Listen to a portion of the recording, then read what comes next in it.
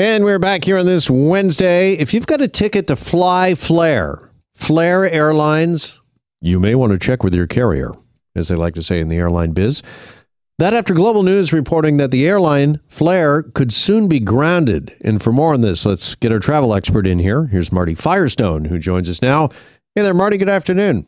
Good afternoon, Jeff. How are you? I'm well, thanks. Flair's future seems to be, pardon the pun, if you will, up in the air right now. And this is all over concerns regarding who is in control of the company, Marty? Yeah, this is, we talk about stories all the time. This, again, makes the books here. I, for the life of me, cannot figure out what is going on in the background here that possibly could ground these flights as of May the 3rd. And there's a lot of people and clients of mine that are holding on to tickets that think they're going. And if it just gets grounded, guess what? They're not going to get back the cost of that ticket from insurance. That much I can tell you. And they're going to have to make alternative arrangements. That's very scary. All right. How did we get here? Was there not enough transparency regarding ownership of a Flair? Because I guess the concern is that it's being controlled by a U.S. entity, a U.S.-based partner has assumed control?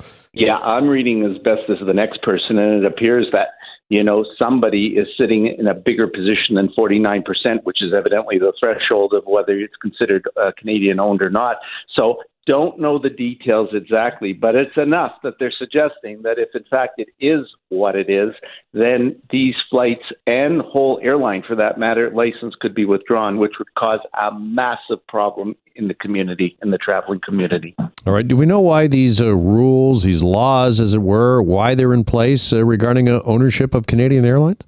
I would think just for the right to be able to land, fly in Canada and have that kind of position would have to do with ownership being Canadian. Again, it's not necessarily something I'm involved in, but I can suggest that there must be some reason to be able to say it's Canadian ownership and get the routes you get and get the ability to land at the airports you do and things like that. That's all I can say about that. Mm-hmm. Flair, of course, is known as a low-cost carrier, and I think a lot of people are wondering, Marty, because it's got maybe U.S. controlling interest here. Again, the review is underway, and of course, the airline industry much more competitive when it comes to price and so many other things.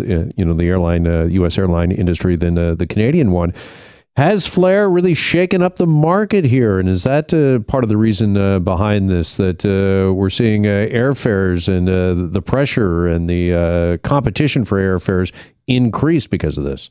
No doubt. The more players in the market, the chances of pushing prices and the others, the larger airlines, being forced to look at these prices and try to be competitive. So it's great to have this in the industry, but this is not good if this doesn't follow through as planned. And for people who bought tickets and then are going to be scattering to get tickets from other carriers, they're looking at a much larger price than they previously paid as it's closer to the date also. So the whole thing is going to just blow up in the face with respect to what you're going to be paying for something you thought you were paying for. Okay, we're sitting here talking on April the 13th. As you mentioned, May 3rd is when the airline Flair could be grounded. What is your advice for those that might be holding on to tickets past May 3rd with Flair? Yeah, real simply. The question of whether you buy Flair now after May 3rd is something I would really consider. And before the purchase of anything like that, you are asking the airline in particular, if you are not in a position to fly that day, am I going to be refunded my full amount?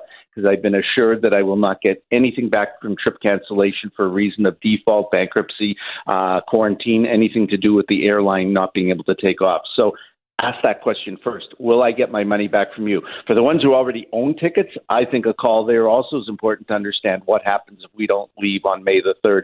And that could be a problem for the ones who already own it. But for the ones who haven't bought yet, I think they have to look elsewhere until the situation is rectified. Mm-hmm. Do we know why the passengers of Flair past May 3rd, they might not be covered by insurance or by the industry itself? I mean, we've talked so much over the past few years about this passenger Bill of Rights, Marty, which seemingly is fairly toothless, according to a lot of observers.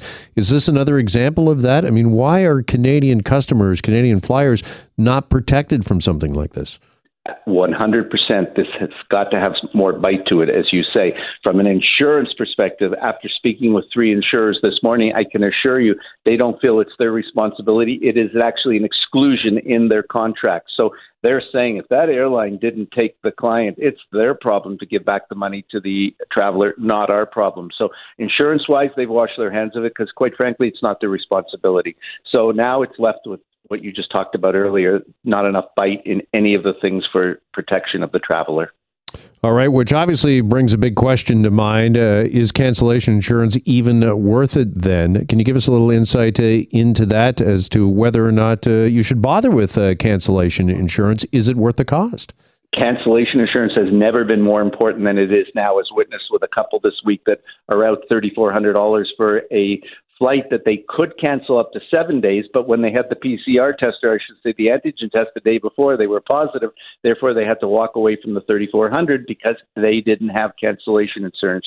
So yes, more important than ever, with the number count going up and people being tested and coming down with COVID, you need cancellation to protect you in the event you can't get on that plane.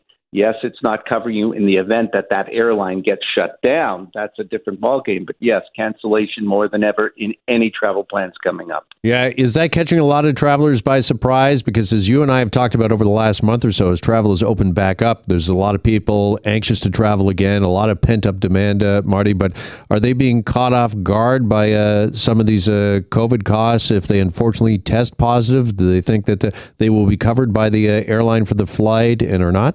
They do, and they think they have it on their credit card, and they think they have it through their benefit package at work, and then they find out, lo and behold, no coverage whatsoever. So they are really concerned about whether they're properly covered. Now, the calls since that incident a couple of days ago on that flight have just gone through the roof with people saying, am I covered for that? Am I covered for this? And I say to them, you need a separate individual trip cancellation policy because it will not be covered any other way. Yeah. Do you sense that there's some renewed concern with this sixth wave underway? And do you think, or do you see it affecting the travel industry at all right now? I don't, and for one simple reason, that it's still about pent-up demand having gone away in 2.5, 3 years, and that even if you do get sick, it is going to be a mild flu-like type symptom as opposed to ending up in an ICU on a ventilator. So people are traveling more than ever. This is not going to stop them, but they have to be properly protected from a perspective of cancellation, medical, and interruption insurance. All right. Good stuff as always. Marty, appreciate the time and the insight. Thanks so much. Thank you for having me. Take care. You too.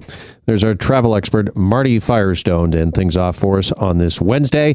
And yes, that does it for our time here today. Thank you as always for yours. Much appreciated. I'm Jeff MacArthur. Have a great rest of the afternoon. I'll see you tomorrow morning at 9 on Global Television for the morning show. And right back here, I'll meet you back on the radio tomorrow afternoon at 1.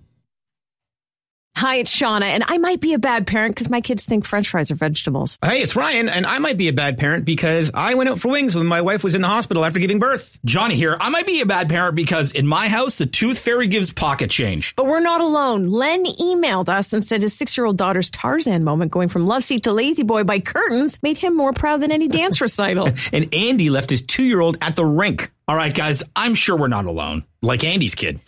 For stories and confessions like this, make sure you check out our podcast. It's called Bad Parents, and it's available wherever you get your podcasts. I left a glove at the rink.